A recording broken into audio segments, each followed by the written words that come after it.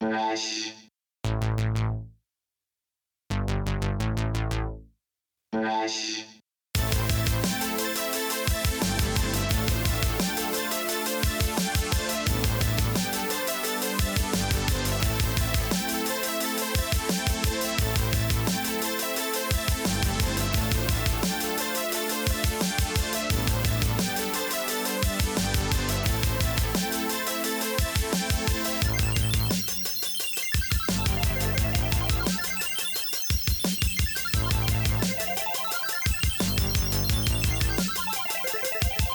Ladies and gentlemen, to another episode of the We Speak English Good podcast. Today's guest is Mr. Matty LaBarber. Matty is a bass player out of San Diego, California, and has been involved in a couple different bands that I'm huge fans of. One being the Surefire Soul Ensemble, and the other is like multiple bands. It's the Redwoods Music Group or Review. No, those are their shows they do. In any case, it's a music label. It's a record label that has Danny Bell and the Tarantists and the Midnight Pine, Cardinal Moon, Rebecca Jade. There's much, much more that I'm totally forgetting. Bertie Bardot, I remember that. Anyways, amazing group of musicians and talent, and Matty is a part of that as well. I was super honored to have him on the show, and very honored for him to share some music off of his upcoming release that he has coming out soon. There was no definitive date, so don't be mad at me that I didn't remember the date, because there was no definitive date, as you'll hear. But before we do that, let's talk about ReinaMystique.com. Okay, go to Reina Mystique, ReinaMystique.com, and check out the new album 1018. I had the honor of penning a few of the songs alongside of my beautiful wife, Reina Mystique. In fact, sort of a tie-in to today's guest, Matty LaBarber, who's worked with the Surefire Soul Ensemble, who records all their music at the Kitchen 2, who the engineer there is Tim Felton, who is, well, the mastermind behind Surefire Soul Ensemble, who also recorded our album 1018. So here you go. And Kevin Bacon's in there somewhere too. So go to ReinaMystique.com and check out 1018 and check out Experience Reina Mystique, because that's all of our upcoming acoustic duo dates where you can get a physical copy of the album. You can stream it on Spotify and all your favorite streaming apps. Also, go check out WeSpeakEnglishGood.net. It is the newly redesigned website where, I mean, there's things up there and there's stuff going on. It's very scrollable and very new-ish. My wife, Reina Mystique, she helped me redesign it. So it's I'm proud of it. It looks nice, and I'm working on it. And I might update the calendar this month. I don't know. I don't understand why it needs to take 4 fucking hours to fill out a month's worth of dates on your fucking website. So, that might be something they might look into streamline in a bit. But whatever,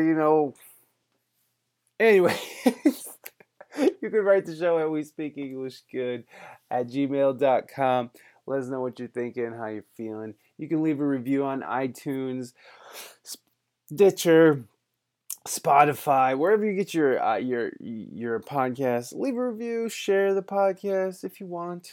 It's free country, man. You can also follow me on Instagram at WeSpeakEnglishGood and on Facebook by the same name. Go figure. Anyways, that is enough on me. Oh shit, one more thing. If you're in the Toledo area this weekend, Green Acres Session is playing at the Dirty Bird in Toledo, Ohio. So come check that out. I think that's right. You can go to Green Acres Sessions on Facebook. You just type it in, we'll come right up. You can find out. Okay, come on. Let's get into Matty here. I'm sorry I'm going on and on. Matty LaBarber, everybody.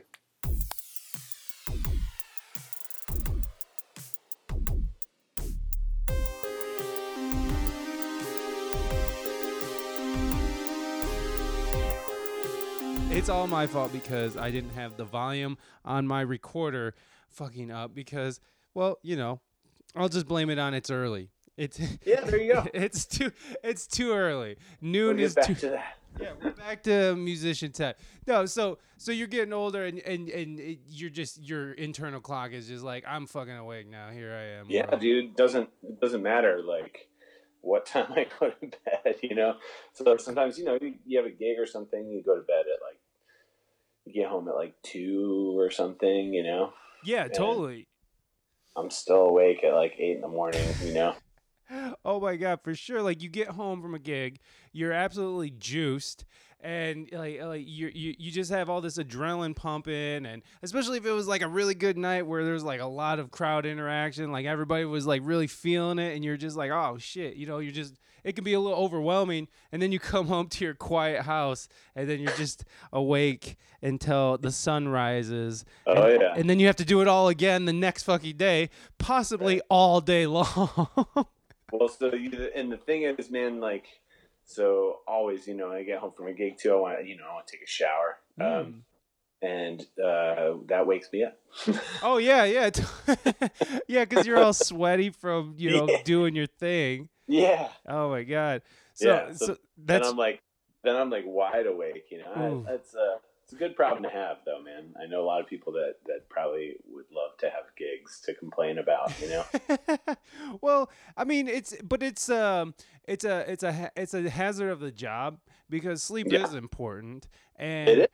and when you're constantly draining yourself every night, because I mean, it takes a lot to go up there and put everything you got into it, and then no sleep, and then you got to do it all again all weekend or all week or however it may be. It's exhausting, and that can it's dangerous as well. Yeah, It's physically is dangerous.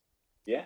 Sleep is So I important. mean, I think it's a real complaint and it's a real issue to think Yeah. about, especially as a musician, someone who works constantly. So how do you sort of circumvent and make up for those for the time that you sort of don't get to sleep? What is it? What do you do? Just caffeinate? Yeah, I guess so. Overcompensate and caffeinate. Overcompensate and caffeinate, baby. That's how we're doing That's it. what I do. No, you know what I mean? I wish I had a better strategy than I do. No, I mean that's my strategy. I'm not I'm not doing anything So different, what I bro. do is I run on empty, and Yeah. Yeah, someday I'll crash, and people will be like, "Yeah, I saw that coming." yeah. Well, and that sucks because that's like there has to be a better way than the Oh, there inevitable like burnout because that's not. I mean, like, so how do you think that you approach that? How do you? I mean, just thinking ahead a little bit. How do you think that you would go about that?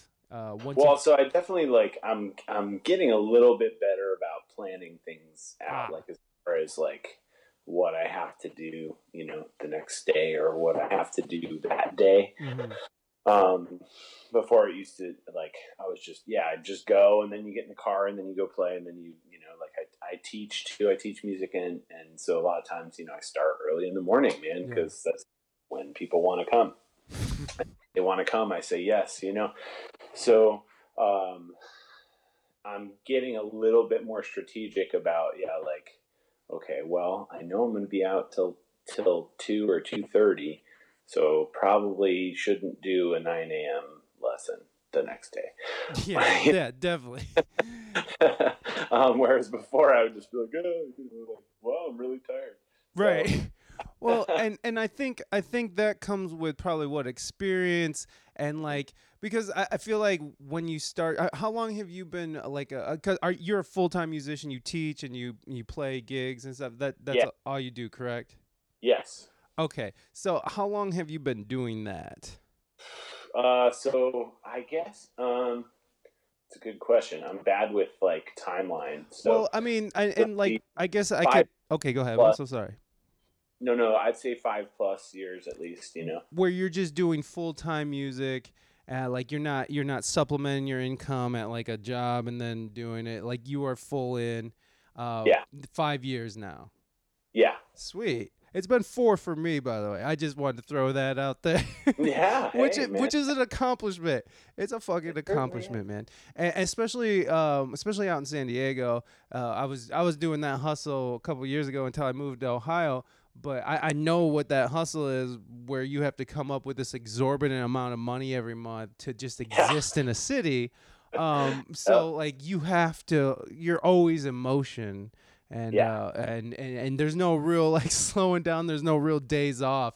You're just constantly grinding and overcompensating and caffeinating. Yeah, for sure. For sure. That's why, like, I mean, I say I'll turn, I turn down 9 a.m. lessons, but sometimes I don't, Right, what I mean? Right. Well, yeah, sometimes the struggle is real.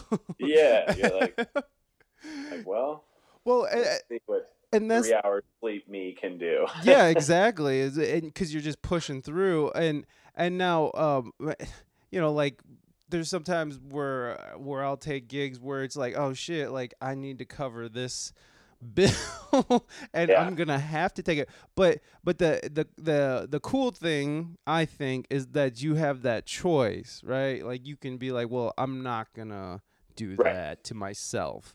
And I feel like at first, like probably when you first started, you were just sort of grasping for whatever sort of came your way, or was it a little more natural and organic than that? Well, it's weird because it was never like a plan for me. You know what I mean? Well, it really just happened. So organic, yeah. That's awesome. I definitely do more. I take on a lot of students so that I can be a little more choosy about my gigs. Yes.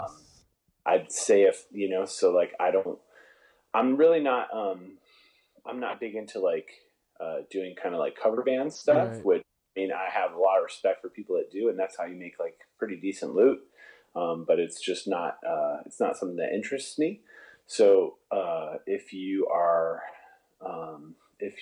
gigging full time, you end up doing a lot of that, which is, again, it's cool, but it's hard for me to get behind something that I don't really like, Yeah, you're just playing other people's music night after night for people who may or may not give a shit. It's like, yeah, I get it. And I mean, with teaching, that's the same thing. I know other people that are like, dude, I don't know how you teach, but like, I get a little satisfaction out of like the personal interaction. And yeah, I show them songs that I don't care for, but watching them get it and be excited about it is cool for me.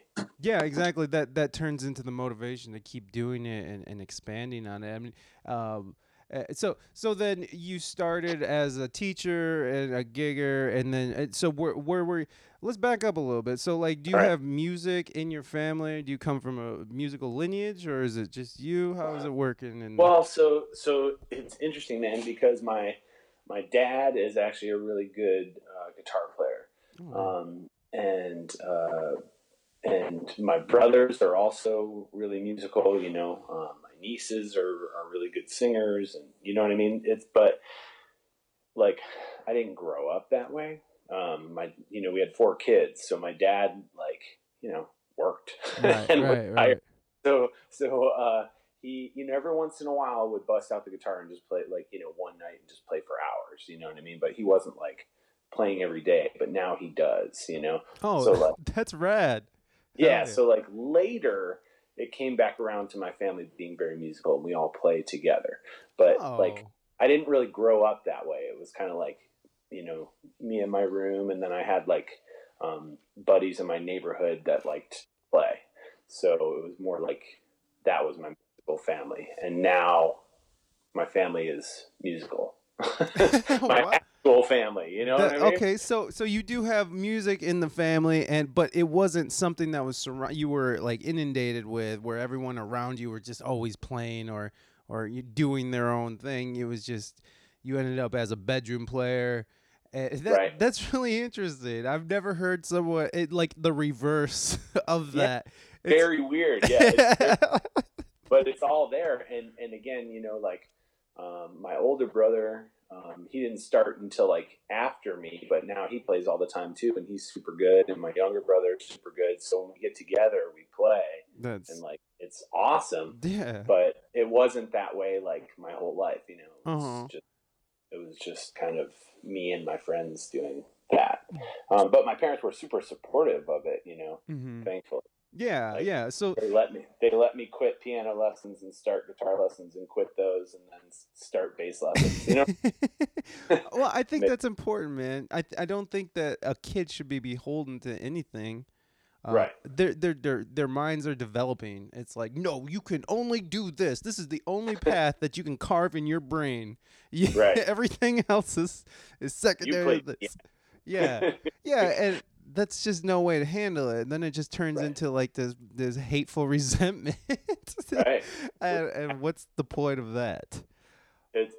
It's interesting now to have that perspective because I did quit Mm-hmm. piano lessons and I did quit guitar lessons and I still play those things. Right. But it's because like of the way I think I was shown, and then finally like when I was taking bass, like I had some good teachers and the instrument just made sense to me. Yeah.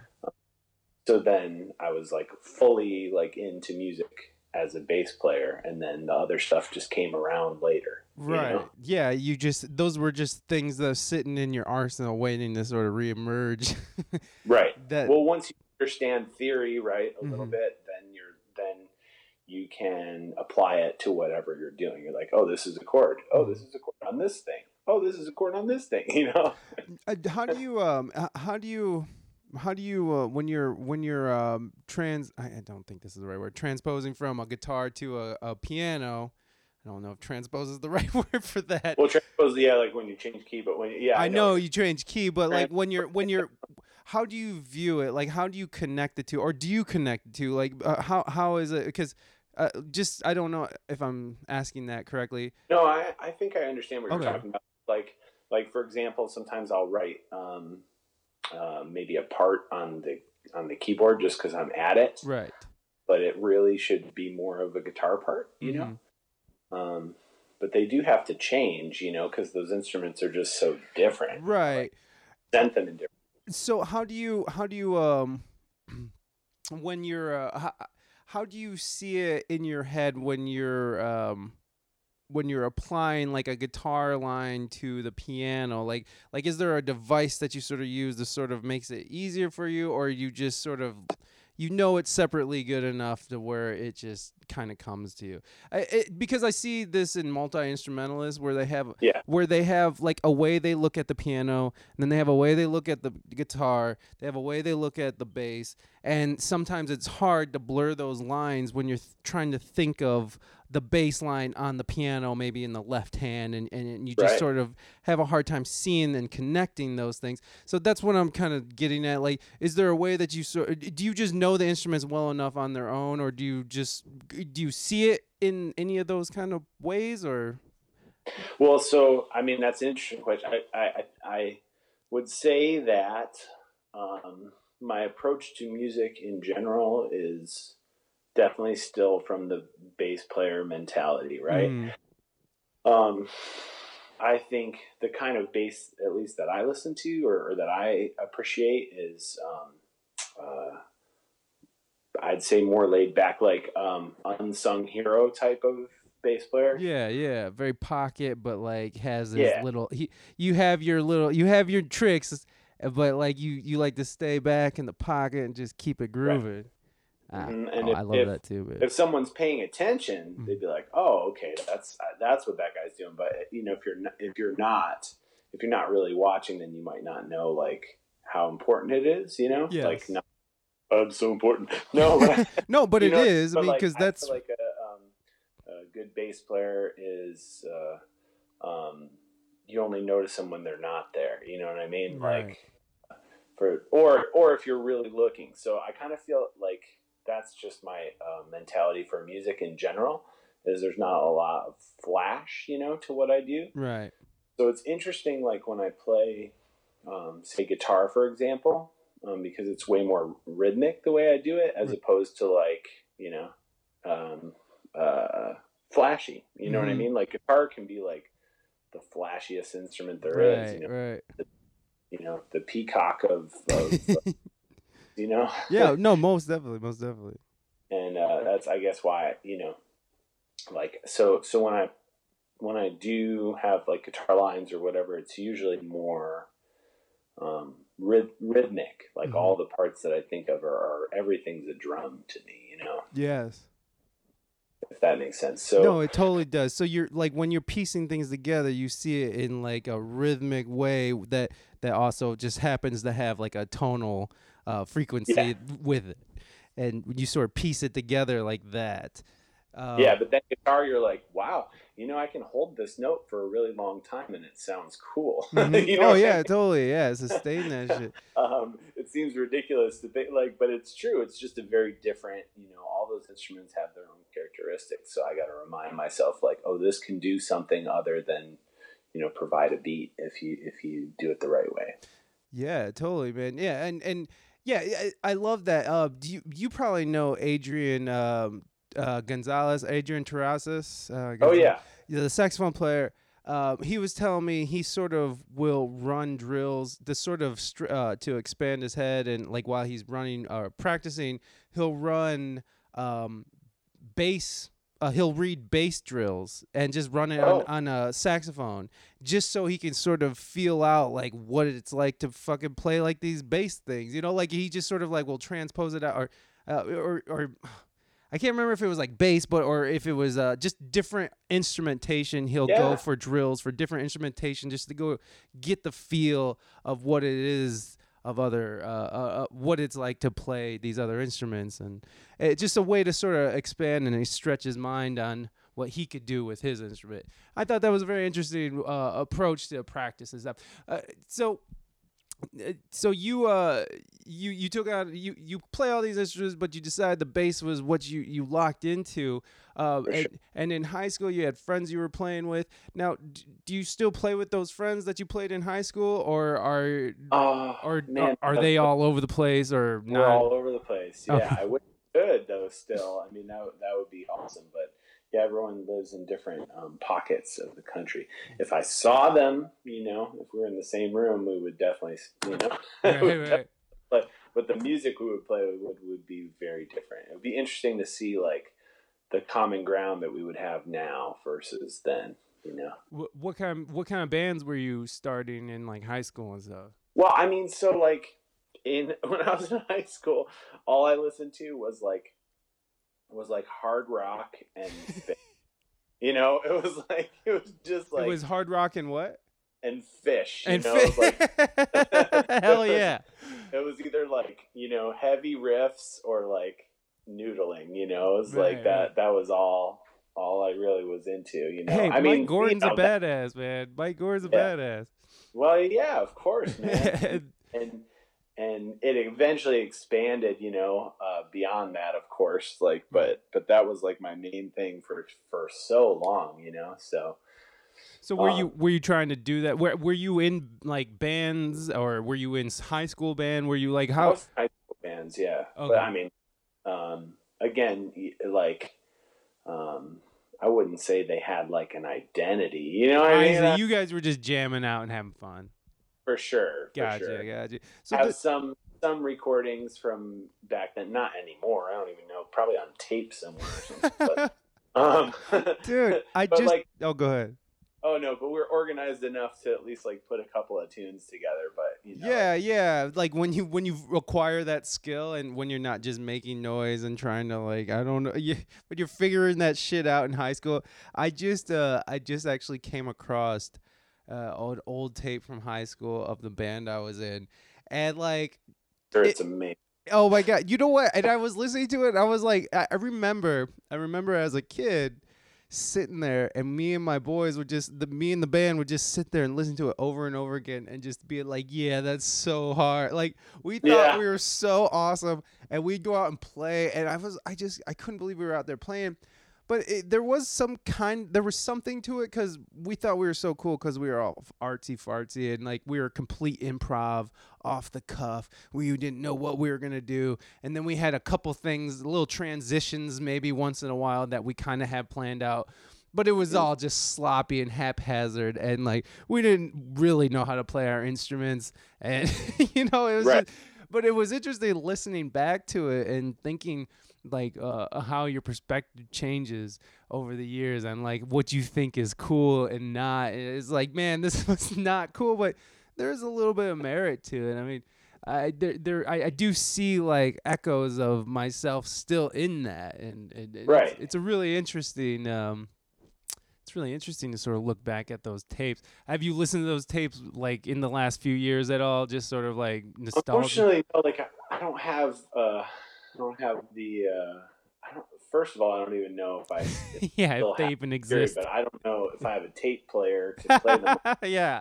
Yeah. There. Yeah. However, I do think I'd have a similar experience to you. I would listen back and I'd hear like probably traces of myself, and I used to listen to that stuff all the time and be like, man, we sound so badass, And I'm sure, for that time, for what I was capable of, it was great, Yeah, for sure. And I'm sure, I always feel that way though, like I'll go back and listen to something I did, even 5 years ago, and I'm like, man, like it's funny, like I'm better than that now, Right. but at the time that was like the best, that was the Right. best I could feel like I did a really good job for who I was at that time. That's a good feeling too, man. That's a good feeling, especially when you could see the improvement. And like you were kind of talking about that when you're inspiring kids too. When you're installing that inspiration in kids, your students, when you see these incremental gains that they make, and that inspires you to go forward, and you can see the inspiration in them to go forward. It's like nice to see growth. It's nice to be able to measure it, and because it comes so slowly at times. Absolutely. But like you a few years later, you look back and you're like, oh shit, okay, all right, I'm doing things. I'm able to. It's interesting. So then, when did you start pursuing the idea of like, I want to teach and I want to, this is what I want to do for a living. This is my life. When did that thought occur? It's interesting. I mean, very little thought goes Yeah, that's right. It was more organic, right? It was just sort of like you fell into this. So I feel like I was in a band and we were doing a lot of touring, and I decided that I did not really like that. Yeah, I don't think any of us really wanted to anymore, because it's just it's tough. It's grueling, yes. So I was like, okay, this isn't exactly what I want to do. I still want to do something with music, but I don't necessarily want to just like play for drunk people in bars. Like I want it to actually mean something. And I feel like if you're pretty clear with your vision, then the things that you want happen, right? So I just had an opportunity. Actually, one of my bandmates was talking to a different bandmate about this opportunity to teach music at a group home, at like an at-risk teens, and he wasn't interested, the other guy, but I was like, oh, you know what? Maybe I'm interested in that, So I pursued that opportunity, and I ended up getting the job, even though there was some stuff that I wasn't super proficient in, like I didn't really play the drums that well, but like we had drums and kids wanted to learn drums, and I didn't know that much about like live sound or recording. Like I knew enough right to get through, but I still had a lot to learn. But I think that they were kind of like cool with me learning on the job, because it was more about me vibing with the kids. And, and I was there for a long time. Wow. Okay. Almost 10 years, really. Wow, that's pretty awesome, man. Like that, and what a way to sort of get your legs in like teaching and like and sort of it seems like that sort of allowed you to build your own method. Like you're able to sort of build your own way of teaching, and like you got. I love that. This is what I've been calling it. Like on the job train, like paid training. Like, exactly what it was, and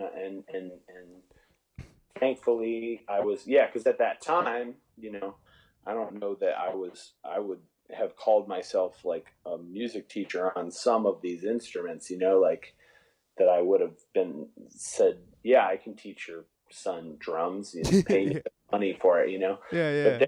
But kind of like we had this music room, and I was the music guy. And if someone wanted to learn something, I knew more, just a little bit more than they did at first. Yeah.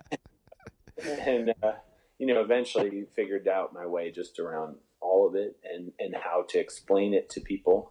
A lot of it was because I was like learning it in the moment, like, oh, I just figured this beat out like 2 months ago, so I can tell you exactly how to do it. Yeah, totally, man. Hell yeah. No, you're learning with them, and you just have to stay like a couple steps ahead. That's it.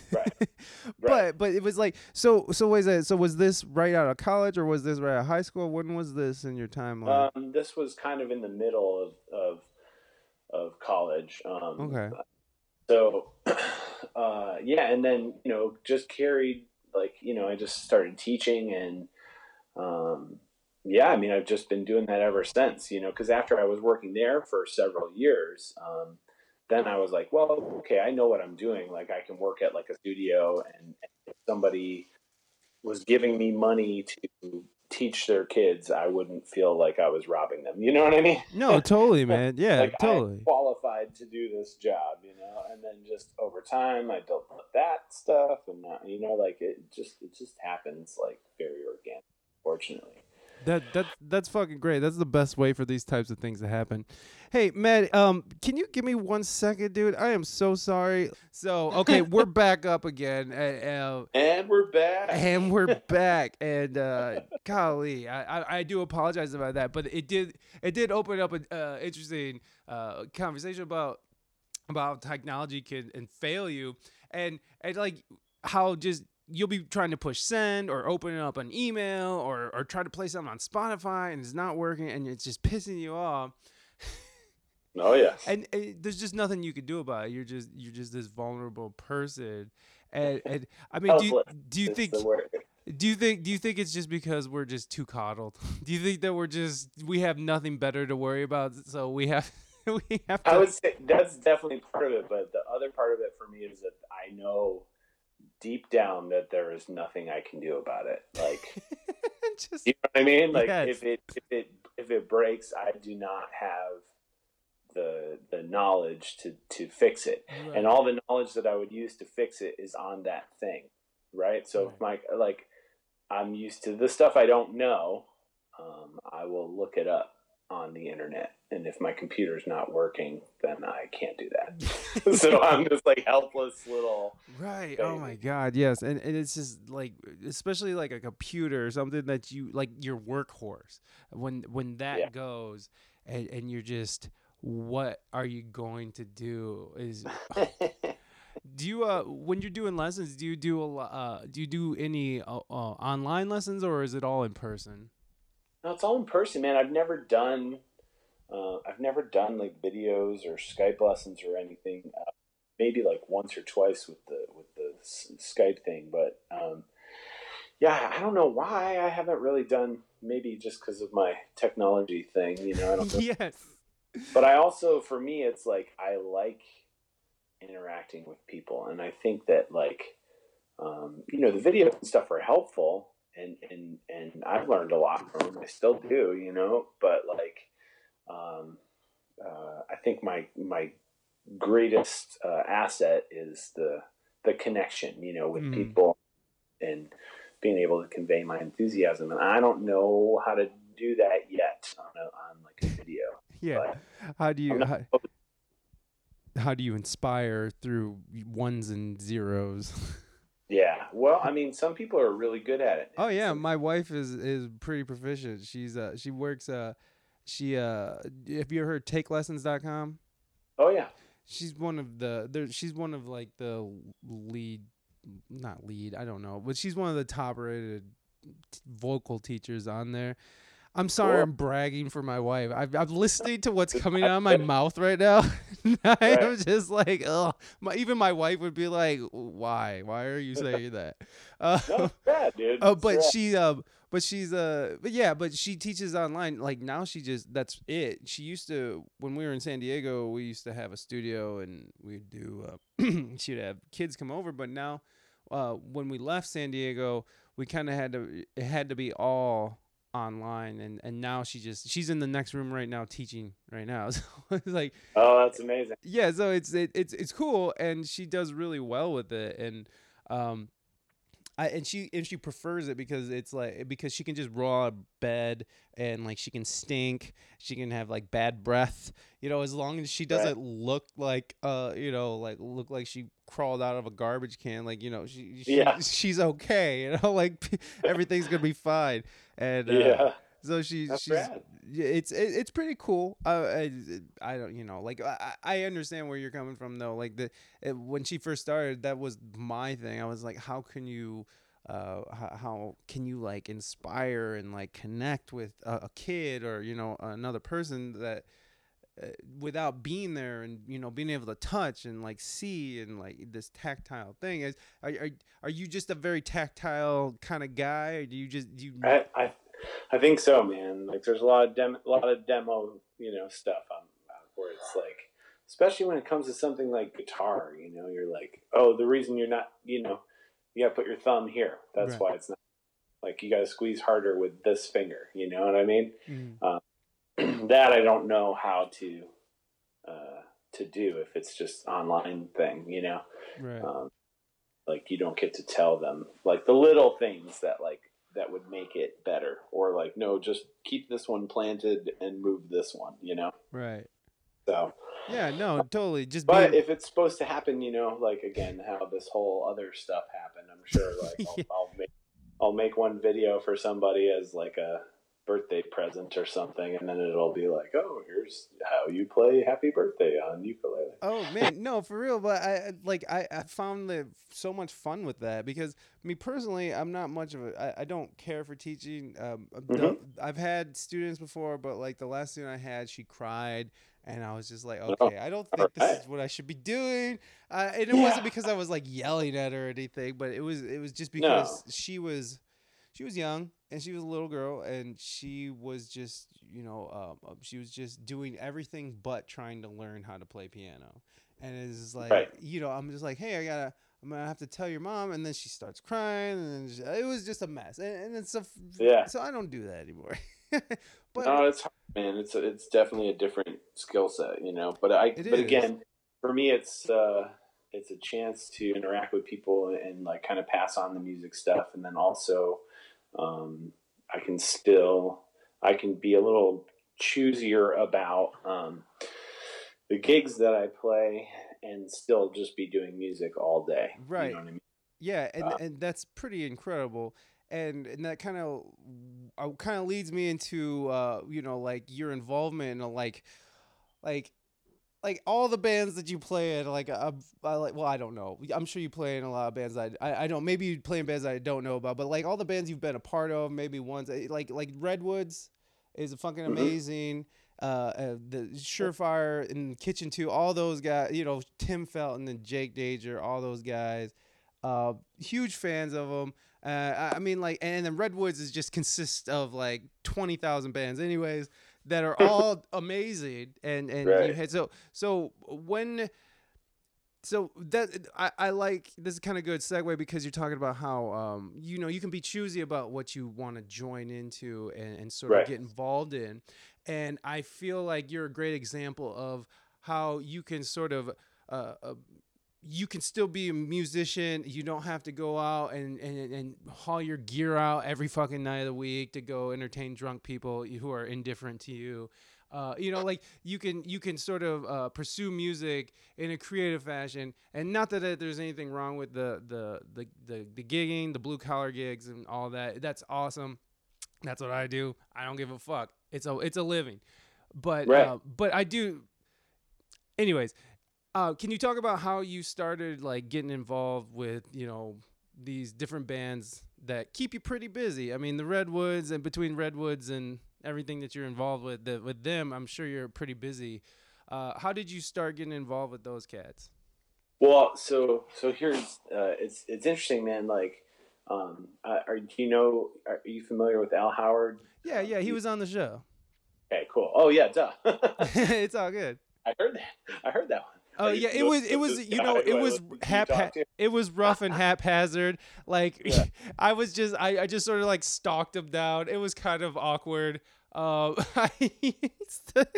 Whatever. But it was nice that he gave me his time as much as he was able to. So yes, I know Al.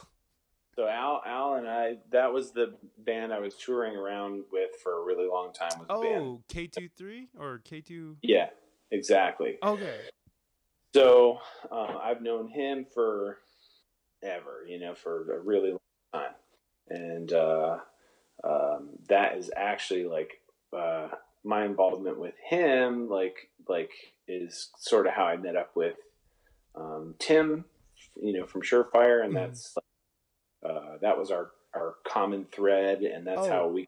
Was Tim part of K23 as well? No, he was not, but he was like, I think a lot of those guys went to San Diego State like around the same time that Tim was going there, so that we had like a lot of common, like, a lot of, played with a lot of the same people. And he had Genius of Soul at the time. Exactly. Yeah. And that was at that time, right? And so, I think he'd seen us play, and he like mixed their live album or remixed their live album, the K23, not one that I was on, but like, so I think there was like all those common threads like from way back then, right.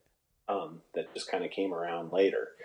And, so, I was off doing a whole bunch of other things, and then kind of came around into the Surefire thing and did that for, many years. And then through that kind of came back around.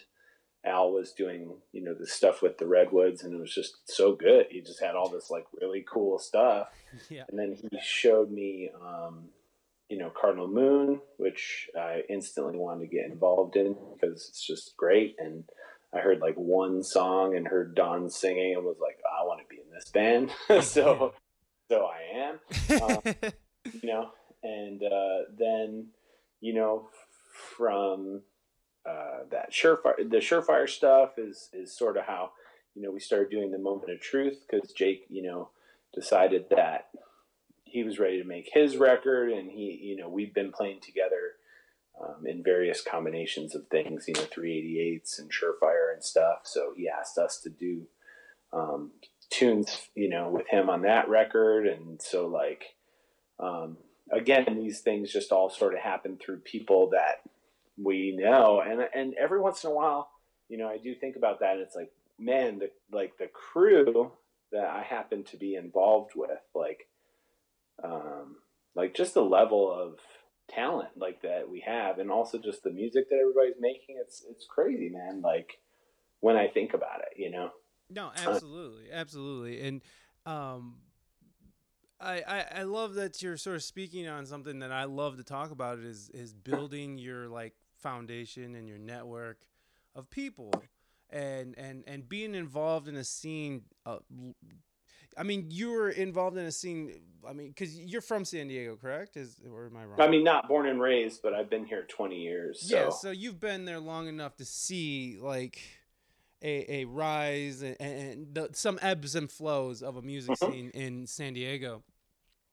And like, I just feel like in the last 5 or 6 years, San Diego has just, maybe in the last 10 years even, San Diego is just fucking, from the time I first got there until the time I left, like in the last few years, it's just become this awesome, like beautiful community, like where people are like going to each other's gigs and like playing each other's bands and just being super supportive.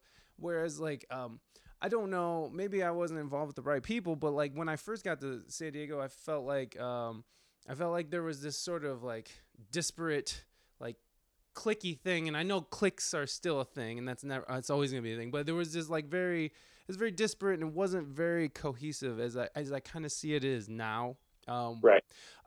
Is that something that you would agree with, or? Oh, absolutely, man. Absolutely. And I think that people now, at least the people that I'm involved with, I mean, I feel like people are making an effort to be, especially like to make more of a community. I mean, that's at least what I'm seeing, or at least that's what I'm trying to do, like maybe go to other people's gigs and also just like realize that there's enough it's not a competition, right? There's enough fans out there for all of us, and I like more than one band. You know what I mean? So like I can if there like there's enough room for everybody to be successful. You know, and so I definitely am rooting for people more than I used to, and I feel like that everybody seems to be like moving in that direction. You know. Yeah. And I love, when you go to your friends' gigs and you see like some of your other friends from other bands. You know what I mean? Yeah, Like exactly. You're just like high fives and fucking good times. It becomes it's become almost like a not like a brotherhood. That sounds very male centric and weird, but it's just sort of like you have your people, it's your tribe, right. and you're just out and about. But what would you attribute this sort of this cohesion to in the music scene? That's sort of, I mean, at least a part of what you're doing. Um, I mean maturity, I think, right? So I think a lot of the people are they've been doing it for a while here. Yeah. And like I think I could be wrong. This is just only my perspective. No, but no, and that's what I'm interested in. A lot of these people kind of growing up together and now realizing that like I think working together and trying to make something is going to help all of us out. You know what I mean? Like that if this one project is successful, then it's going to trail back. Because I know I've seen like, oh, okay, I like this bass player, and then oh, he's on this. Oh, and he played with this band, and it's like this whole rabbit hole of like awesome stuff, and that's what I want to be a part of, really. Hell yeah, no, most definitely, and then so like for Redwood, for people that don't know, I talk about, just so you know, I talk about like the Kitchen 2 and Redwoods all the time, because like there's such a just it's just a pool of inspiration of like what a cool little like people working together and like a community of people working together. Is that, but specifically the Redwoods, because Kitchen 2 is a totally separate thing. The Redwoods, can you kind of explain to people like what kind of makes that special and kind of is like a throwback to how record companies used to sort of be set up? Or well, so it's interesting. Before I forget, though, I want to say that Kitchen 2 isn't really a separate thing, because we did the whole that's right. Moment of Truth album. You're absolutely right, huh? And, I forgot. You're absolutely right. I'm so sorry. I'm speaking out of school because no, it's okay. I just want to make sure that I made that clear. And even like that's right. Back to Tim and Al working together on the first Rebecca Jade. That's right. So like that stuff's all intertwined too. It's all like part of the community. And yes. Even the most recent and first Cardinal Moon album were mixed over at that studio at the Kitchen 2. So like they all kind of intertwined in a weird way. And like, so a lot of, but to answer your question, you were saying like that, like the old school kind of record company or recording process, right? So there's all these people, these talented people that we happen to know, that like are capable of doing all this diverse, kind of music, right? So the idea is that you have these different kind of front people and then these backing musicians that kind of play behind them and can do whatever style that person wants to play, whether it's rock, whether it's soul, whether it's like psychedelic or folk, or, you know what I mean? Like, that's the idea behind it, is that you have like, this band, like these groups of people that can do anything. And then these amazing people in front of that band, and the band is just supposed to elevate those performers. That's the idea, and that's what they do with the Wrecking Crew and the Stax crew and all that stuff. They just had these pool of badasses that they could draw from. Like, oh well, this guy's not available on guitar. Let's see if this guy's available, Yeah, totally. And yeah, it's amazing, man. It's nice to see everybody kind of like playing on each other's albums, and this guy's on that project and this guy's on that project, or this girl's on this and this girl's also doing this. Like, it's super cool, man. Yeah, for sure. But again, that's part of it's the maturity thing. Like, for me, there's a lot of really talented people in this town, and if I can't make a gig, then somebody can sub it for me, and like, I'm not like, oh, that guy, I don't want him taking my gig. You know what I mean? Yeah, totally, man. Just like, oh, thank goodness, there's someone cool that can do it. You know what I mean? Right. Like, the band can still play, and it's not my fault that we're not gigging. You know what I mean? Yeah, exactly. No, I love that idea of like where people are like happy to pass off gigs to their homies, or happy to like just because like over the years you've just built this insane network of insanely fucking talented people that just matured and flourished, and you just sort of matured and flourished together.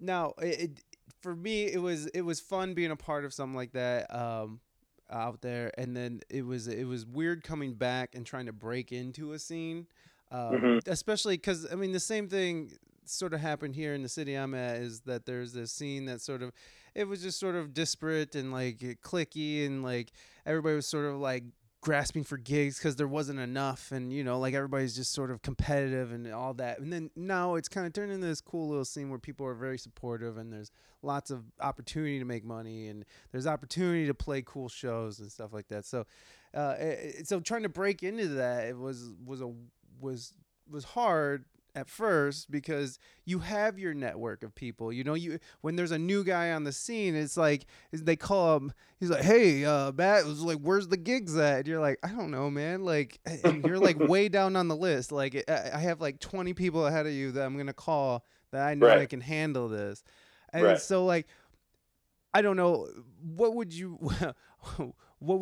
be your approach if you had to go to a different city and break into a new scene where there's people who have their network, who have their people that they're gonna call? Like, what would be the first thing that you would do to sort of break into that? Well, okay, yeah, that's if I had to do something. If like you that, had to, I mean, I don't know why you would, but well, you never know, man. You never know. You never know. I didn't think I was leaving San Diego. I did not. I would say at first I would definitely go out and see a lot of music. You know what I mean? And probably decide through that who I would want to be involved with, or like who's playing what I would want to play, or what I think I could contribute to, and then maybe try to meet those people. And it usually starts with, like you get a gig, and then you're if you play well and you're good hang, like then you end up getting tons of gigs, right? So I'll say this guy Travis Klein, who is a sax player, who I know was playing with this band Electric Voodoo and still is, right? And I know we played a bunch of gigs with them, and then he ended up getting involved. I think now he's playing with Surefire. He plays with Moment of Truth. I didn't know him before that, but he came on the gigs and subbed for Andy while Andy was out of town. Andy Guy, and he's a good player. He's a cool dude. So like he ended up getting all these calls, and he's involved in a lot of these bands now. And I think his approach, although he's a lot younger than me, like I could learn a lot from that, I think, which was just show up and do the work and be cool and easy to hang out with. And then, people call you. Yeah. I think that's a great tip right there, is that you could have all the talent in the world, but if you're an asshole and you're late and you show up unprepared, I mean, because you think you're so good that you didn't have to prepare. Those are huge problems. And so I remember the first rehearsal, right, that we did with him. He knew all his stuff, and he played it well, and he showed up on time, and like now he's involved in all these bands. You know what I mean? Right. So he's one example of many people that I've seen, but it's just the most recent one. And I was like, wow, man, like now he's pretty dialed into this group of people because, yeah, you just show up prepared and you're easy to hang out with and no attitude and, just like happy to be there. And that's, humility and talent and I guess I don't know how to say be like easy to be around. Yeah. Just being an easygoing person who shows up prepared is like gonna take you further than you can ever imagine. Even if you're not like the greatest player in the fucking world, if you show up prepared, knowing your parts, and you're easy to hang out with, you're still gonna get the gig, and people are gonna call you. I mean, you can't just be showing up like you can't be just like terrible, but like right. I'm saying, like people who aren't there's room for people who are moderate players who maybe like to do this part-time, and maybe it's not their full-time thing, but if you show up prepared and you know what you're doing, people are gonna call you and it might turn into a full-time thing. Who knows? In any case, I would like oh, go ahead, please. I said, or 3 full-time things. Yeah, exactly. Well, yeah, that's the other part of it. It's like when you're involved with it, I don't know. For you, your main gigs are teaching, and then you play out, and that's your main gigs. Yeah. But like for some people I know, like to get by and to do things, it's like they play out, they teach, they're photography, they do photography, they're engineering, they're doing all these different gigs, and I kind of feel like that's where this is all going. I mean, just as like an economy in general. Like, have you ever heard of like gig economy and stuff like that? Those hot words. I just feel like this is kind of where it's all going anyways, where everybody's just sort of going to have to figure out how to carve a spot out for themselves and then just know how to do all these different things. Because you could easily be just a teacher, or you could easily just be a full-time musician who gigs constantly. Right. But one or the other, there might be downslopes in that, or there might be, like one or the other might not always come through. And so it's nice to have these other options, and it's nice to know. But then on the other hand, for me, I get so stretched out that some things could fall through the cracks, Right. I noticed. Go ahead, please. Am I cutting you off there? No. I want to hear what you got to say. Well, thanks. Yeah, that's what. Well, so what I was gonna say is, I think that if I'm gigging too much or I'm teaching too much, right, then I'm spending all of my time, my practice time or learning time, like learning stuff for other people. Like I'm learning songs for these gigs, or I'm learning songs for these students, and then I'm not actually just like playing on my own for fun. Yeah. So I think for me, it's always like a balance. Yeah, if I say yes to too many things, then it's like, well, now I'm not just like sitting down and like learning a song or playing a song, or I haven't written a song in weeks, because I'm like, I have to prepare for this gig, or I have to, learn. Yeah, got to learn how to play Sultans of Swing solo for one of my students or something. You know what I mean? Yeah. So I am, it's constantly you're balancing, no matter how few gigs you have, you're trying to like, make sure that I balance it out. And I think, really for me, it's about like kind of walking my talk. I'm telling these kids like, yeah, you got to practice, you got to play, like, oh, I have to do that too, Yeah. So that's actually a good. How often, and do you dedicate a certain amount of time per day, or do you have a scheduled practice time where like this is where I'm gonna go practice, or is it just anytime I get a chance, I'm just sort of picking it up and here and there? Like how do you approach practice? Well, right now it has to, at this point in my life, it's been anytime here or there, It's either like in the morning before I start, or in the evening if I finish early enough. Like it has to be, one of those things. Like, for example, 2 days ago, I got up early just so I had time to play, before I started teaching. And then yesterday it was like I finished, it was like the time that I had in between people is when I played. Yeah. Like, Totally. I had 2 hours, and it's like you eat a sandwich and then you practice a little bit, Yeah. I do way better with routines. I just don't have the luxury of having one at this point. I feel So, you, man. I feel you. There's just like no like set schedule that I can ever grasp onto, and that's all my brain wants. It's like, Right. please. My students that are more successful have that. They're like, yes, every morning from 7 to 8. Mm-hmm. No, absolutely. People, and you talk to people who are, always busy but always have a chance. It's like they always find a way to like to fit in their time. It's like, this is my time, bitch. Stay back. Yeah. And Yeah. like, this is where I'm going. I'm practicing here and there. I don't have that luxury myself. That's something I do wish I had. But let's talk about the album. You have an album coming out, and I got to listen to a couple of the songs, and they're fucking fantastic. And is it gonna be an all instrumental album? No, not at all. And I know there was a little bit of singing on the one song, "Suffer Bus," and Yeah. you had some background vocals. I was like, "Oh shit! All right, there they are." And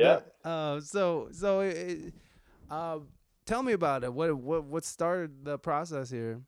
Well, so I mean, I've been part of many things, right? I've been a sideman or a band member for a lot of projects, and they've all been, pretty high quality things. I'm fortunate in that way, but I've never done anything myself. I write a lot of music, and I like to create things, but I don't necessarily finish them. I just do it to keep myself entertained. Yeah. And I decided, well, okay, man, I think it's time for you to finish something and to have something that is your own. And like I play, all these instruments, and I can write tunes, at least I think I can. And I like all this different kind of music, so I just wanted to like have something that was my own, So the idea is, I play or write, all the parts except for the drums, because I feel like you need to have like the drums kind of at the same time as like the bass or the guitar, Oh yeah, totally. So I linked up with Pete, who used to play the drums in Surefire. And he and I are peanut butter and jelly, man. Like we got a good groove. So, like we play through the tunes together and like lay down whatever the rhythm track is. And then I've just been going in whenever I have time or the ideas and layering them, the tracks. So I'll play the keys, I'll play the guitar, but whatever. I'm finishing something. You know what I mean? I'm like, I've finished some songs. It feels good, man. It feels good. And I'm gonna make, a record. Hell or high water. If I got to do it myself, that's cool. But if somebody's interested in helping me do that, that's cool too. But I just want to hold an album, a record in my hand that I made myself, and I want, like that's the goal really. Is I just want this thing that I did. So I'm working really hard to do that. Like I've just been putting most of my creative energy into that, and it feels really good, man. And scary too. Hell yeah. Because again, if you're in an ensemble, right? And you didn't write the tune, or you just like wrote the part, you play the bass part, and you can stand behind that. But like, if someone's not into that song, you're like, well, I mean, yeah, my song, you know what I mean? Yeah. But now I actually am like, I made this, and it's interesting because I care more than I wish I did whether or not people like it. Yeah. Yeah, you wish So you could have that the other mentality for your own stuff. It's just like, yeah, if I just was like, well, whatever, I made it, you don't like it, that's cool. But secretly, yeah, I want people to like it, of course, yeah, hell yeah. but not everyone will. I mean, like, so my taste in music is all over the place, man. Like, so I like, singer songwriter, like folky stuff. I like the Beatles. I like Black Sabbath. I like Radiohead. I listen to tons of like funk and soul music. Like, so I have, the tracks that I sent you are like, one's more like a funky thing, the other one's more like a pretty thing, right? Yeah, yeah. That was gonna say it was beautiful, and it kind of reminds me of it, and I don't know, like a Wilco-y kind of vibe, and there's like it seems it's like has a lot of progressions to it, a lot of different feels to it. I really dug it, and that one's Suffer Bus. Is that correct? Yeah, Suffer Bus. Yeah, Can we just play that and then we'll talk about it? sure, man. Okay, we're gonna listen to Suffer Bus, and we'll be right back.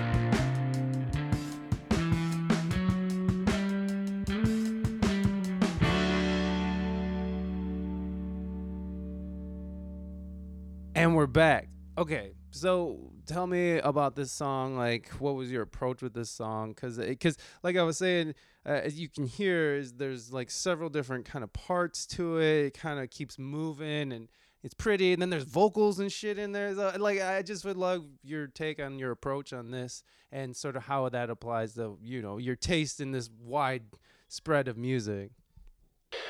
Well, yeah. That was a lot. I know it was a lot. No, that's great. Thanks. It started with like I had this really kind of melodic bass line, which like kind of drives the song. And then I thought, well, okay, I have this melody sort of, and let the bass be the melody, and then kind of build around it a little bit. And then things just happen in an odd way. Like, you kind of figure out what the chords are, and then, like, okay, so I have this, and I started adding, like, it all started, just bass and drums with the melody. and then over time, I would hear these little things, and and had the ability to add them. You know what I mean? Like, so, the little guitar licks or like the organ things, and like I got to do like a little fun kind of surf guitar, like like the little surf guitar kind of rocking solo thing, like that kind of stuff. And I, again, it kind of takes its own little turns, and I guess I don't plan things; they just kind of occur, and I don't know how to describe it better than that. No, I know that was great. Description at all? No, it's okay. No, because I know the question. First of all, I know the question was just sort of broad and weird, anyways. But no, it wasn't weird. I've never really had to describe. No, I know, and like, no, I dig it. It has like this indie vibe to it, and like you said, like you were saying, there's just different aspects to it that sort of, that sort of, it just sort of shows your taste in music and the genres that you dig. And then the other one, was that PETA? Is that what they go? Yeah. What is okay? So, are you into PETA, or like is that your thing? No, so it's PEETA, right? Right, I know it. I know PEATA or whatever it is. Yeah. Right? So my no, it's PIT. What the fuck is it? Oh my god. Well, it's supposed, like PETA the food is PITA. ITA, and then PETA the group is like ETA. Okay. This is all over the place right now. Go ahead. This is 2 E's, and I just called it that because Pete, drummer Pete. Yeah, drummer Pete. Whenever I see him, I'm like, PETA, from. Oh yeah, Family Guy. Yeah. Lois or so, like PETA. So, titling instrumental tracks is a ridiculous, like, it's just a ridiculous idea. So I called this one PETA because, again, that was one of those tunes that we weren't even 100% sure we were going to do in the recording session because we hadn't like worked it out all the way yet. But I had the idea in my head, and he was gracious enough to let me try it, and it ended up turning out great. So I was like, because at first he was like, well, I didn't really, we haven't really worked that one out. And I'm like, no, it's going to be dope, dude. Like, let's just try it. And if it doesn't turn out okay, like, that's fine. We'll play it twice. And if it sucks, we'll do it on the next session. And he nailed it. And my favorite part about it basically is his, is the drum track. So I was like, PETA, this song for you, PETA. Well, let's listen to that one now, and then we'll come back. All right. Could you do the voice? PETA.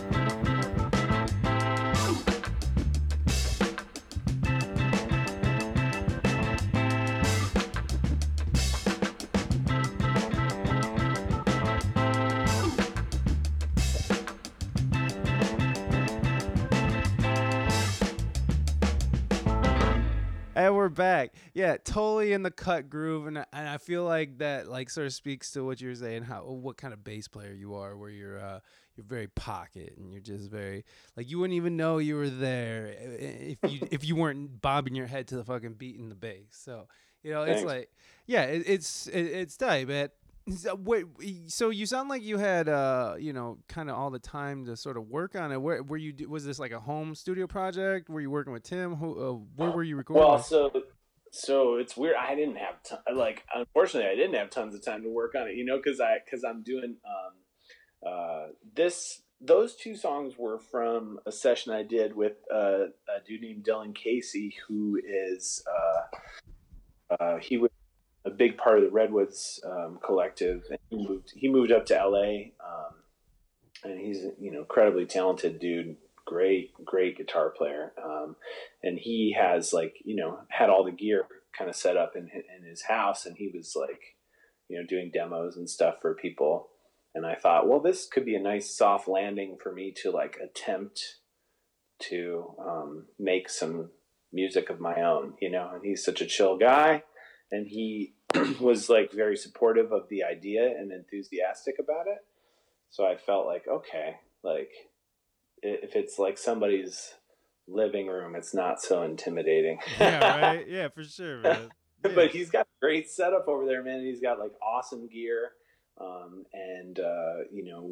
I spent, the weekend over there. Pete and I laid down all the rhythm tracks on a Saturday. And then I spent most of Saturday night and all day Sunday just overdubbing stuff. Mm.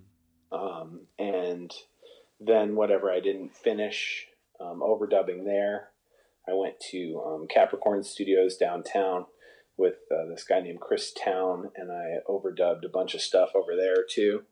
And then I brought it over to the kitchen to mix it with Tim. So all three of those guys kind of had their hands in it. So it's really cool, man. Cause it turns into this whole different thing. A lot of people do, tracks, all at one place in one shop. And, as frustrating as it might be for all these people to have to kind of share the load, I think it turns into something cool. You know what I mean? Yeah, definitely.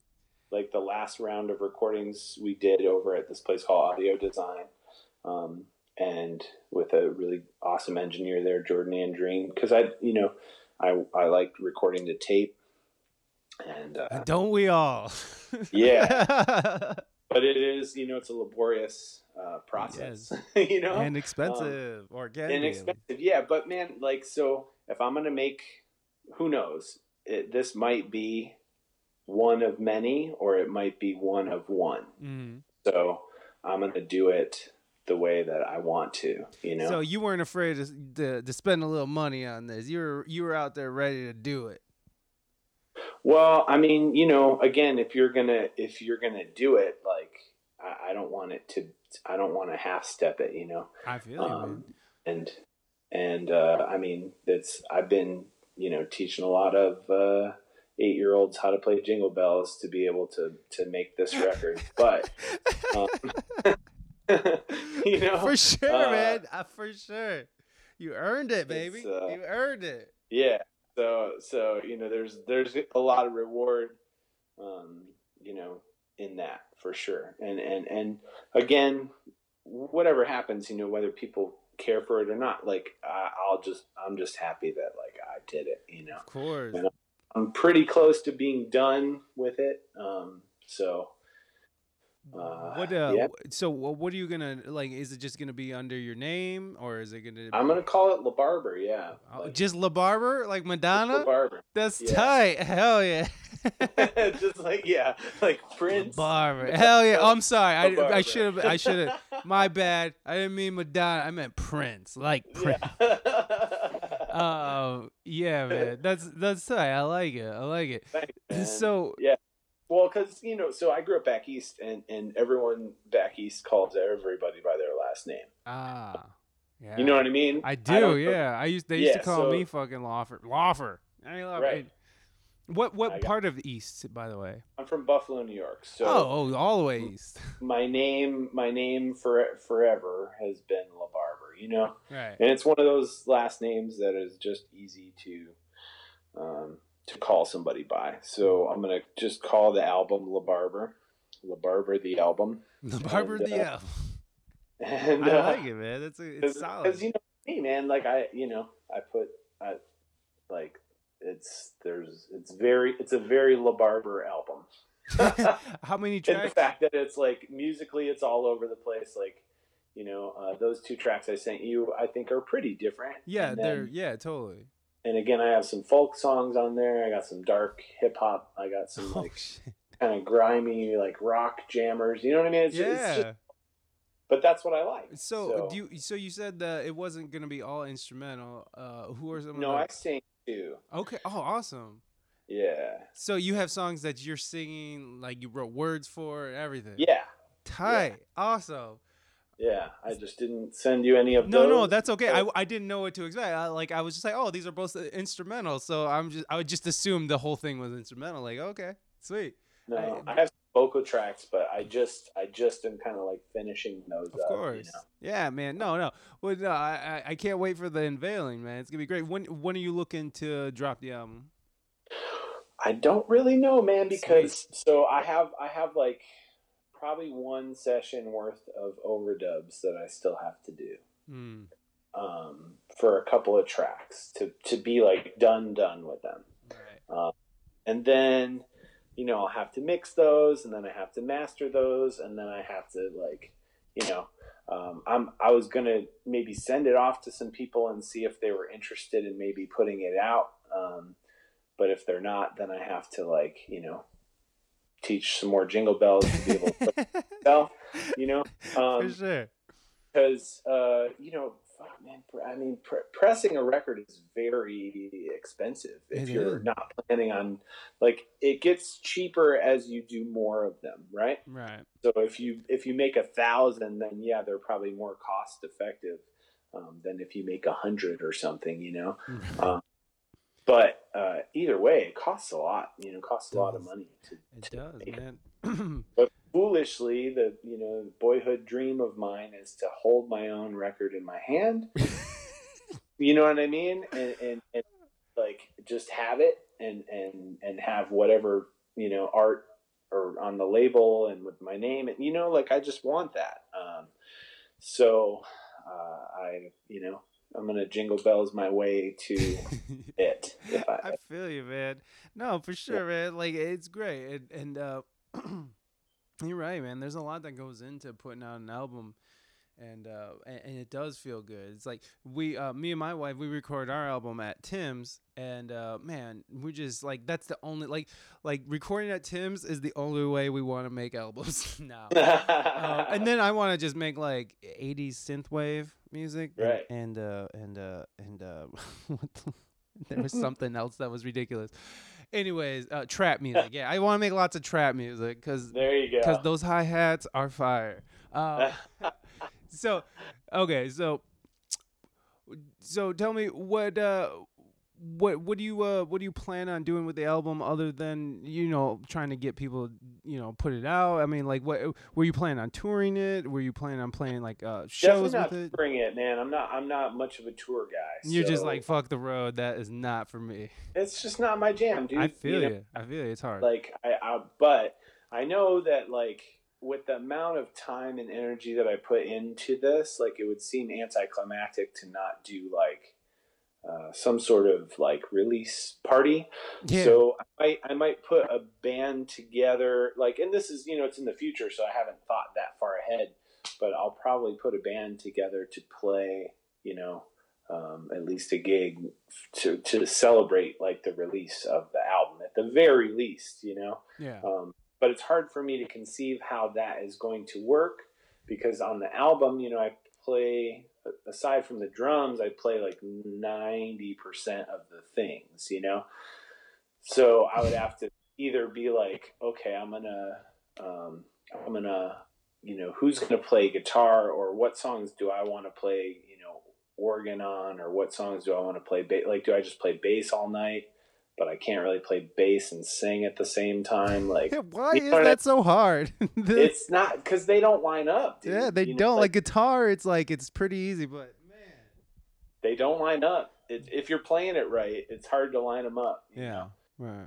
So because you can't stop either, you know, like you have to like. Yeah. Yeah, I don't play bass and sing very well. Yeah. So yeah, so like I would have to decide like, okay, well, what am I? How would I even do this? You know, so there's a lot to it, you know, in my mind, but I'll definitely, you know, I know enough talented people where I could probably put a pretty slamming band together and just at the very least have like one super dope gig. Hell yeah.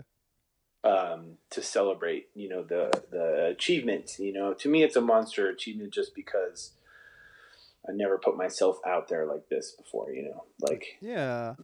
Now is vulnerability? I mean, because that's vulnerability. There is that something that's sort of like kind of icky for you, or is that something? Well, of course, man, and it was part of the motivation behind it too. Is like I realized the reason I've never done it is because I was scared to, and that's no reason to not do something. You know what I mean? Absolutely. The reason I didn't finish a lot of songs that I wrote was because, like, if you don't finish it, then you don't have to do anything with it, right? Mm. Then you don't have to show it to anybody, and you don't have to wait to hear them say whether they like it or not, you know? Right.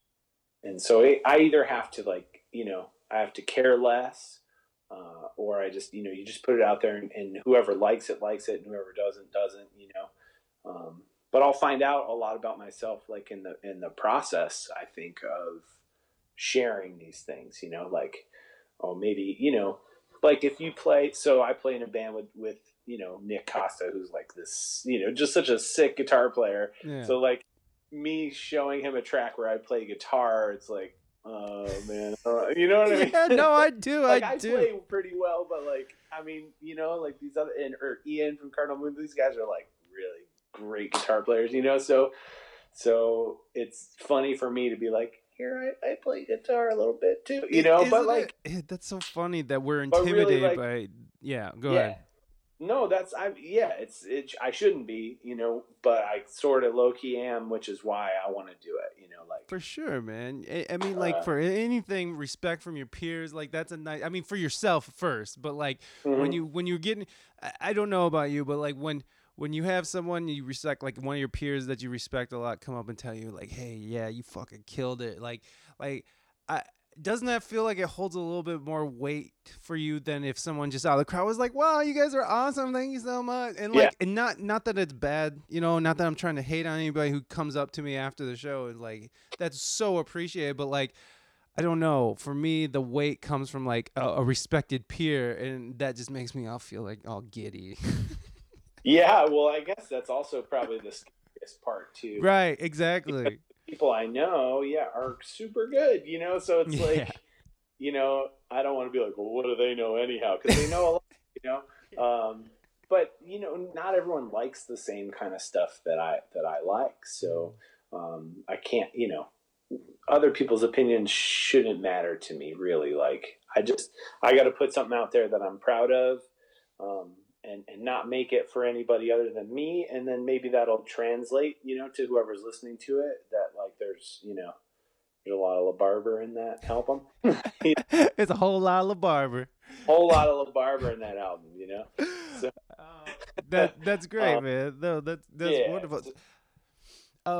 So that's the idea, you know, is I'm trying to like work through those personal issues of mine, you know, through the music. That's what music has always done for me, has like taught me about myself, and like taught me how to work through issues. And one of my issues now is just like being out front, because I've never done it, so it's terrifying.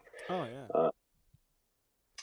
But that's again, like I said, that's no reason to not do something. No, you're absolutely right. Actually, Nick inspired me to start improv classes. I'm gonna start. Yeah, I did it with him. Oh yeah, that's right. He said you and him were doing the improv classes. That's right. Yeah. It's so fun, dude. You guys, both of you guys, inspired me to. I'm gonna sign up and do it this summer at this cool place in Ann Arbor. And Ann Arbor is like a college town where University of Michigan is. in this area. But yeah, man, like that, because that scares the fuck out of me there. Like, Me too. and there's no way I would be a stand-up comedian, but like I feel like, you know, like improv teams are like bands, and I can relate to Right. bands. I can work together. I know how to be a team player. So let's do it that. And, Yeah. I just never be a stand-up in any ways, but like. But that's scary. And also, I started singing last year. Oh God, and I hate my voice. And it's like, oh my, just putting that out there, it's so fucking scary.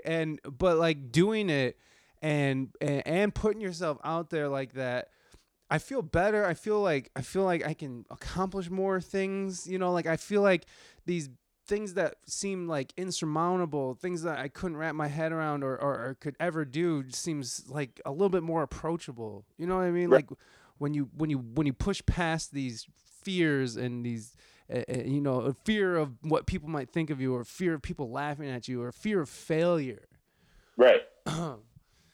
Totally. And that's the whole thing. So you're talking about the singing thing, right? And I like, you know, I feel like you know, I can sing. Like I'm a you know, decent singer, but then, you know, are you familiar with the Midnight Pine? They're one of the Redwoods bands. Of course. Fucking yeah, I forgot her name, but she Shelby. Shelby. Yeah. So she is, you know, just one of the best singers that I've ever heard. You know, and I want to just interject right now, just real quick. I couldn't listen to Midnight Pine's last album for like almost a year because her voice was so haunting that it like literally affected me in not a negative way, but it made me like feel I couldn't handle that, and I got feel weird. and I got past it, and now it's so beautiful. But like at that time, I was going through something that I didn't understand, and that only exacerbated it. But like it only points out how powerful she is with that voice, and how powerful that group of musicians are. You know, Redwoods musicians and shit, and how the quality of music that's being put out there. But please, I'm so sorry. Please, you were talking about your voice and your singing. So she is. You know, you were saying she's that. I mean, she's that amazing. That's how I feel. I have such reverence for her as a singer, right? Mm-hmm. So I've been working with her a little bit, you know, a lot, not a little bit, on some of my songs and like helping to polish up the vocals and stuff, because she's, you know, the best. So you work with the best person you can. And,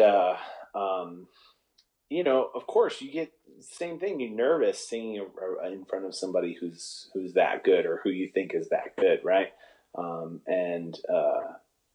First of all, just, you know, she's very positive and enthusiastic about it, period. But then, without me asking her to, even though like I secret dream wanted her to, she was like, "Oh, you know, maybe I'll come in and do harmonies on this song with you." And I was like, "Oh my God, I can't!" Like, you know, if she thought I sucked, you know, she wouldn't ask me to do, you know, like. She wouldn't take her time, you know, like, so I was like, you know, yeah, validation from your peers. We were talking about that, you know, and so like she came in and sang on a track and did harmonies, and it totally makes the track like just so much better than it already was, you know? And, to me, it also gave me the confidence to like, yeah, really sing and not worry about like whether or not I sounded as good as I thought I should. Does that make sense? It does. It does. Unfortunately for me, like when I hear like the tapes and stuff, when I hear back any recordings, like I'm just not holding those fucking notes, man. So like I'm that's awesome, man. That's awesome that you're able to find that, and like the voice is so personal anyways. Like it is literally like the shape of your body and your face. Right. It's like it is you. It is everything that is you. Like just every shape, every size of the bone in your jaw, every bone in your nose is like, it is so much you. And when you put it out there, I just recoil, man. Knowing, like, because I help people like on all these different instruments, and including voice, you know, help, you know, people and pump them up and make them confident about themselves. But then, yeah, when it comes down to it, being in front of these people that you think are like super, super good, you see how little confidence you actually have, but enough to actually do it. And then for them to hear it, or even, I played some of my songs for like Nick, and he was like, man, you sound good. I'm like, really? Yeah, exactly, man. You just watch your musical buddies to fucking love you. It's like, just love me, please. Right. Well, and again, it matters to me probably more than it should, but it but does. each little bump in confidence made me like, okay, man, like I'm gonna do this. I'm gonna put it out in the world, and if people care, awesome. If they don't, like, I still did it, and that's what it really comes down to for me. Hell yeah, and you love it, and like no matter what anybody else says, it's like, well, I know I like it, so fuck you. Yeah, it's like, yeah, this is me, baby. I'm doing this. Yeah, man, and I appreciate you asking me about it, like caring enough about it to ask me about it too. So like, well, it's just like I love. Like, I like talking to lead singers and like all that, but I really enjoy talking to like the people who make up projects, like, and like how they function and how their journey led them to that. You know what I mean? Like, so it's like, for me, it's a treat to talk to somebody who's been involved in so many things that I've been so inspired by, like just seeing that, I mean, and that's just one. I mean, it's not small, but like, when we're talking about Redwoods and Kitchen 2 and Midnight Pine and Danny Bell and Jake and all those guys, that's just one aspect of what's going on in San Diego. That's not even the full broad spectrum. So it's just, it's great. It's great to see that it's great to talk to somebody who's involved with something that it's so huge to me and is still yet one aspect of like such a cool, diverse city, because I was deeply involved with the reggae scene over there too. So like, I have like all these ties with like these reggae cats, which... Oh, can you hang tight for 1 second, Mike? Please, no problem. We're going to get ready to wrap up here anyways, but okay, do your thing. Hang tight for a second.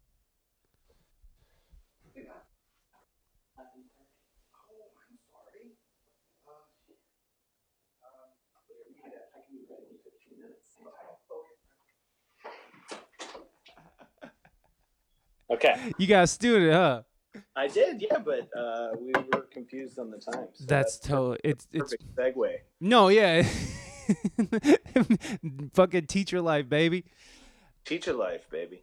Okay, well then let's just wrap up so you can get to your student. I think an hour and a half of tearing apart your album and your life is no one's gonna want that. Nah, I doubt that. I think they're gonna want more. I'm gonna get emails being like, bring back LaBarber. Well, man, I'll have a lot more to share down the line. So. Right on. Well, fucking A, man. I really appreciate it. So how can people get a hold of you? When your album comes out, how can people find it? Right now the best way is, to go for Instagram. I have LaBarber the album on Instagram. I guess I foolishly started a personal Facebook profile thinking that like, that they're really shady about like, if you have a business one, they hide all your posts. Yeah. So I tried to do a personal one, but then I was told that like, people will not add you as a friend if they think that you're like, if it's like some dude's Facebook, yeah, they got plenty of dudes. Yeah, so, we got plenty of dudes in my friends list. Revamp that a little bit, but let's. I'd say Instagram LaBarber the album is the best bet for now. And if anybody wanted to get a hold of you for students, are you taking students or are you full? I am fortunate enough to be full, but who knows? This might not. Things might change. The person who came right now might be mad that I was late. So he might be mad. He's doing a podcast instead of teaching him. Yeah. All right, man. Well, I won't fucking keep your time anymore. Thank you so much, Matt, and I'll talk to you real soon, man. Awesome, man. Nice talking to you.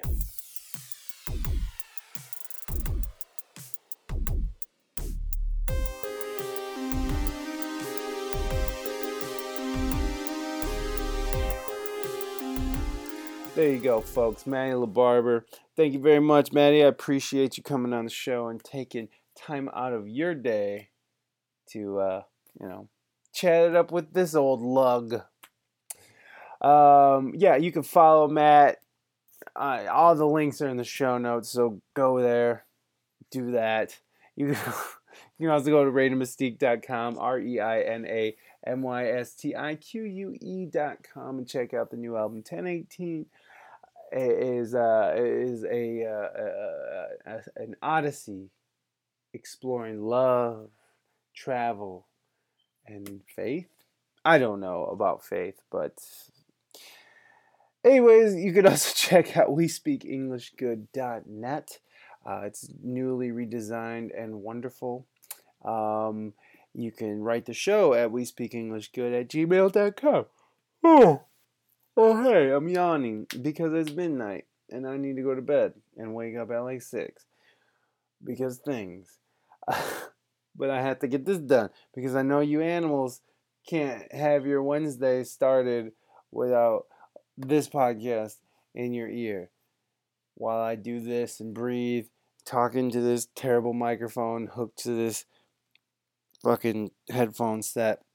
There is something I do want to address from last week's episode, DJ Pressplay, and you can call me an asshole, but I'm kind of just, after the fact that we talked to DJ Pressplay and Chris, when we were talking specifically about his adoption and his interaction with his mom, I know that's coming from a place of animosity and disappointment and sadness and rejection, where he's talking about, fuck her, and that's his prerogative, and that's his opinion, and that's totally his right to have that opinion. But I kind of piled on and was kind of rude about it, and I can't speak for Chris or DJ Pressplay, and I'm not gonna, because those are real emotions that he's feeling. But I do want to kind of speak on behalf of myself, is that I do feel like I was a little harsh on his mom, a person who I don't know, and that I didn't take time and think about her side of it, what her side of the story was, and I can't imagine someone who has children that kept their children, at least 3 that we know of that Chris told us about. I couldn't imagine anybody who kept her children, some of her children, and not one, and not have a story about it, or something, something, maybe something terrible, maybe she made a bad choice, whatever it was. We don't know the circumstances, and it was kind of rude of me just to sort of call her out like that, like in a rude way. I don't usually do this. I'm not really apologize. I'm not actually, is more a reflection, and it's something that I've been thinking about, and I thought that I would share that because I think it's important that we think about it from both sides, and especially someone objective, someone out of the, I'm not connected emotionally to Chris and his mom's relationship. But in that moment, I was only, and I was thinking from a father's perspective or a parent's perspective. It's like, how could you do that? But this happens all the time because of terrible situations, like rape or incest or something like that. Or a bad decision. Maybe she cheated on her husband, like Chris or DJ Pressplay was suggesting. We don't know the situation. Obviously, she don't want to talk about it. So it's just been something I've been thinking about, and it just sort of been weighing in on my brain. So I sort of waited towards the end here to sort of get that off of my chest, because I'm not trying to, I'm not trying to rain on Maddie's parade. Maddie LaBarber, our guest this week. And it's just really, this is just sort of a cleanup section. Maybe this will be a new segment. Mike goes back and addresses the rude shit that he says on the previous episode. That's a very long title for a segment. Okay, so it's getting late. Again, it is midnight, and I added an extra few minutes to this whole podcast just so I could tell you my thoughts on what I said. So I think it's time to go, especially now that I see myself sort of waning, and my eyes are drooping, and you have long ago stopped listening to this. So I'm going to go ahead and say, be good to your fellow human beings. HJ's for everybody. I'll see you guys next week with, I think it's Carmen Miller. Mrs. Carmen Miller, I should say. All right. I'll talk to you guys later. Fresh.